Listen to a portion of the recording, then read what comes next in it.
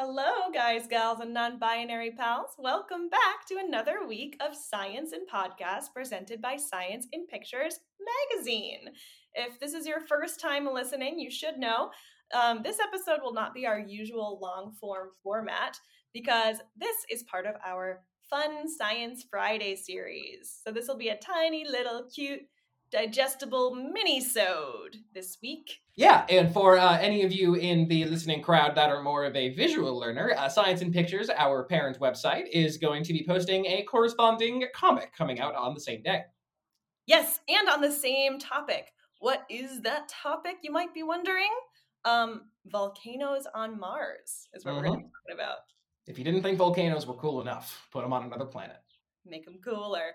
Also, for any of you who might not know who's talking to you right now, we probably should introduce ourselves. I'm Madison Dix, one of your co-hosts. Oh, and I'm Jared Adelman, the other one. That's us. All right, now we're well acquainted. Let's dive right in to the substance of this article. Volcanoes on Mars could be active. So the substance would be magma. Well, yeah. So let's get specific. For anyone wondering what that just was, Madison and I are suffering some serious allergy complications right now. So this is it's been 5 minutes of recording, but this is the cleanest we've had it so far. So we're just gonna keep going. Yeah. Disclaimer. If this episode seems a little stupid, it's because Jared and I are currently being assaulted in the face by tree pollen. So. Yes.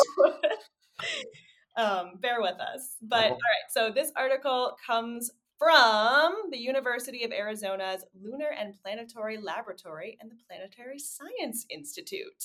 So many Tories and Terrys, jeez. Tories and Terrys, yes. And the researchers were looking at Mars. You might know her as the red planet. Not the researcher, the planet. Yeah, and specifically, they found evidence of pretty recent volcanic activity. You might be wondering, why is that a big deal? Well, for quite a long time, many people have operated under the assumption that Mars is a dead planet. And what we mean by that, it doesn't have anything to do with whether or not there's life on that planet. We're talking about seismic activity, like moving and shaking underneath the crust of that planet is stuff. Yeah. Still yeah, it's comparable to like what continental drift is just so slowly happening under us at all times. It's just like our planet's crust is just moving around and doing stuff that's not always good, but it's something. Yeah. So up until recently, people thought that the most recent sort of volcanic or seismic activity happening on Mars would have been millions of years ago, most of it occurring 3 to 4 billion years ago. But in this article, our researchers have found evidence that there could have been an eruption, a big one, as recently as 50,000 years ago, which still sounds like a long time to us on Earth with our short little lives. But if you were to condense the history of Mars into the time span of one day, that would mean that this most recent found eruption would have occurred in the last second of that day. So that's really recent when we're talking about geologic time. It is. And not only that, but it was a very different kind of eruption than what usually, or what used to happen on Mars, or so we thought, which is basically like flood eruptions. A crack in the crust forms and then just slow seepage because of pressure. Lava seepage is a gross word that also sounds horrifying. But this is all of the words to describe a slowly moving liquid, Jared. Title of the episode, Recent Lava Seepage. But this was not seepage, it was a literal explosion. This happens on Earth too. Sometimes a series of gases boil up under the Earth and they find a fragile point in the crust and they explode out in what is called a pyroclastic eruption. Which is one of my favorite new words I learned from this article. It is really good. Pyroclastic. It sounds like exactly what it is. Mm-hmm. An explosion of fire. Exactly. What was really cool is that they weren't specifically looking for it. I'm pretty sure they just had, well, I should say I'm pretty sure because I couldn't read the full article, full disclosure. This was not open access, and we've talked plenty of times about how that's a problem, so I'm just going to say I'm bitter and move on. But they basically found it by accident. Most of the deposits around the area of this eruption are sort of like windblown sediment, but this was a very concentric circle of material that just burst outward from a central point. So I mean, it's no wonder they saw this in the middle of nowhere, because it would have looked so unique compared to what everything else was. Yeah, I also did a little bit of a deep dive into the area of Mars where they found this activity. Also a really fun name, the Elysium Yeah. Planitia. Yes, Elysium Planitia. So do you know where the word Elysium comes from? Oh, no. So it's actually from Greek mythology, which is why I was like, what? Because Elysium is, in Greek mythology, it's like the equivalent to paradise.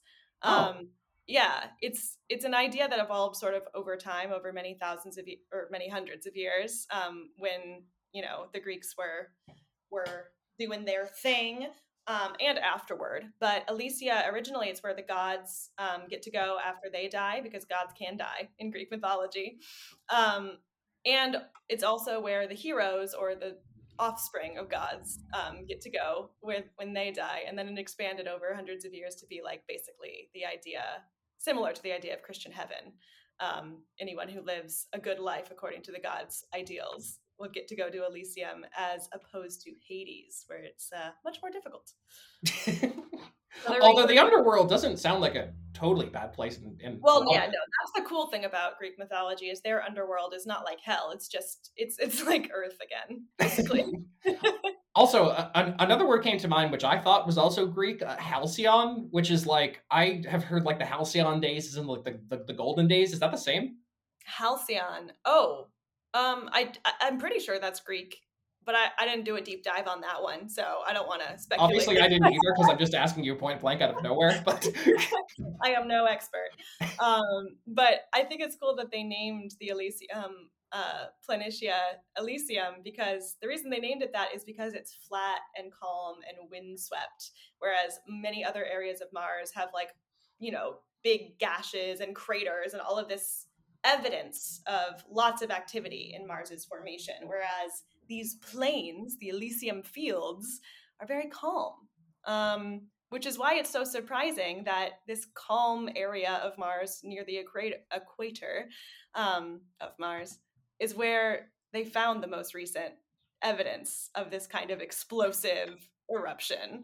Another interesting thing from the article is that the site where this evidence is really close to the site of a different research project that's monitoring seismic activity underneath, like going on in Mars. Wait. Tell them what it's called. Okay. I have to. They're not earthquakes, but they're Marsquakes. Marsquakes, yes. Marsquakes, yeah. Mm-hmm. So fun. They had to change the name. Like, why? Well, because it's not Earth. Just like, yeah, but like, you pick up a piece of dirt, that's Earth. Well, it'd be like if they called stardust sundust. If you pick up dirt on Earth, it's Earth. But if you pick up dirt on Mars, it's Mars. Is it? Yeah. That just sounds wrong, but fine. Yeah. If Elon Musk ever makes it up there, he's going to have a linguistic challenge ahead of him. But anyway, yeah, so there's this site where they're measuring Marsquakes, or seismic activity in Mars, and the evidence that they found of this eruption aligns really well with what these other researchers are seeing, looking at those Marsquakes. It's like, yeah, this is probably the area where there has been the most recent activity, and according to these researchers, they're pretty sure that that activity is going to continue into the future, that even if 50,000 years ago was the most recent, it's not going to be the last, which is interesting. Exactly, which does bring up some very interesting implications for what it means that lava might be freely floating through the surface of Mars, because the same thing happens on Earth, and this might sound counterintuitive, but those areas are associated with a lot of microbial life. Yeah, like you think of hot lava as being a place where life would not do well, but there's quite a bit of evidence to show that, that hot molten material colliding with cooler material, that creates conditions where microbial life can thrive. Mm-hmm.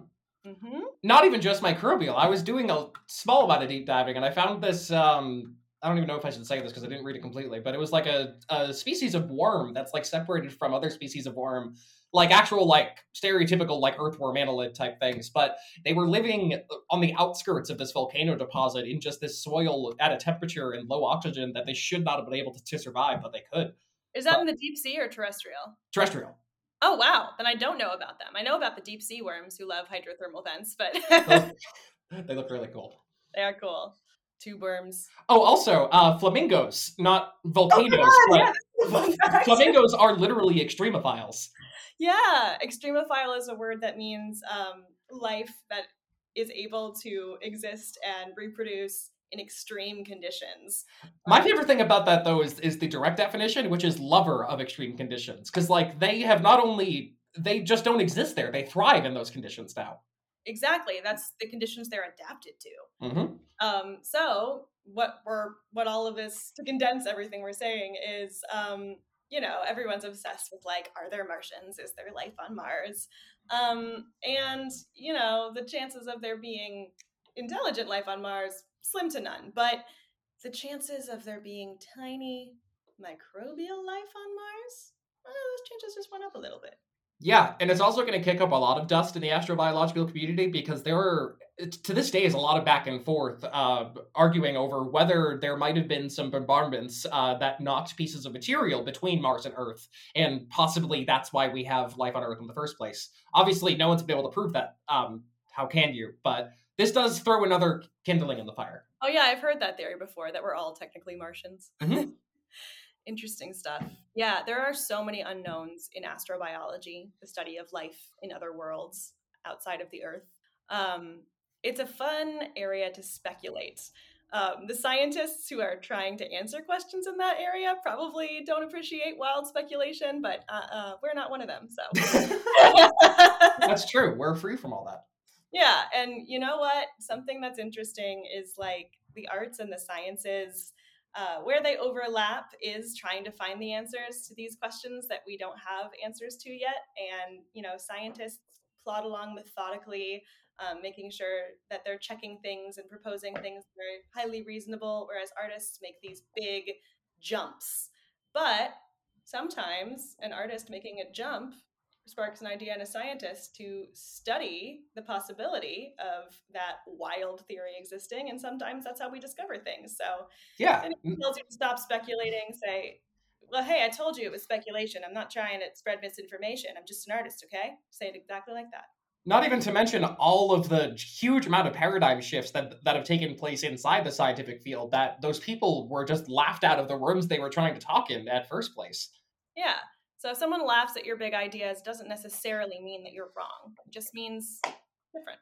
Exactly. For anyone interested, look up names like Lynn Margulis, Carl Woese, who actually discovered an entire domain of life on this planet that no one agreed or thought existed until they actually saw his work. I can only think of two names at the moment, but there's a lot of times it's happened. Oh, there's that one guy who has that theory about all life on Earth being a single organism. What's his name? Love something. Lovelock? That rings a bell. Love Drop. I don't remember his name. Love Drop. Is he a soul singer? No. I'm not even sure if he's still alive. Well, anyway, if you want to learn more about the possibility of active volcanic activity and possibility of microbial life existing on Mars, check out scienceandpictures.com to see the comic that's going to be posted there. You can also find that comic and talk to us by following us on our social medias. So we have Instagram, we are science_in_podcast, and our parent organization is science_in_pictures. We are Science and Podcast and Science and Pictures, respectively, on Facebook. And Jared and I have a ye old email, podcast@scienceandpictures.com. We're not going to give you our mailing address. So those are all. Yeah, I don't want mail from I don't know where. Yeah, but thank you for listening, guys. # free Sci-Hub, and goodbye. Goodbye. Free Sci-Hub.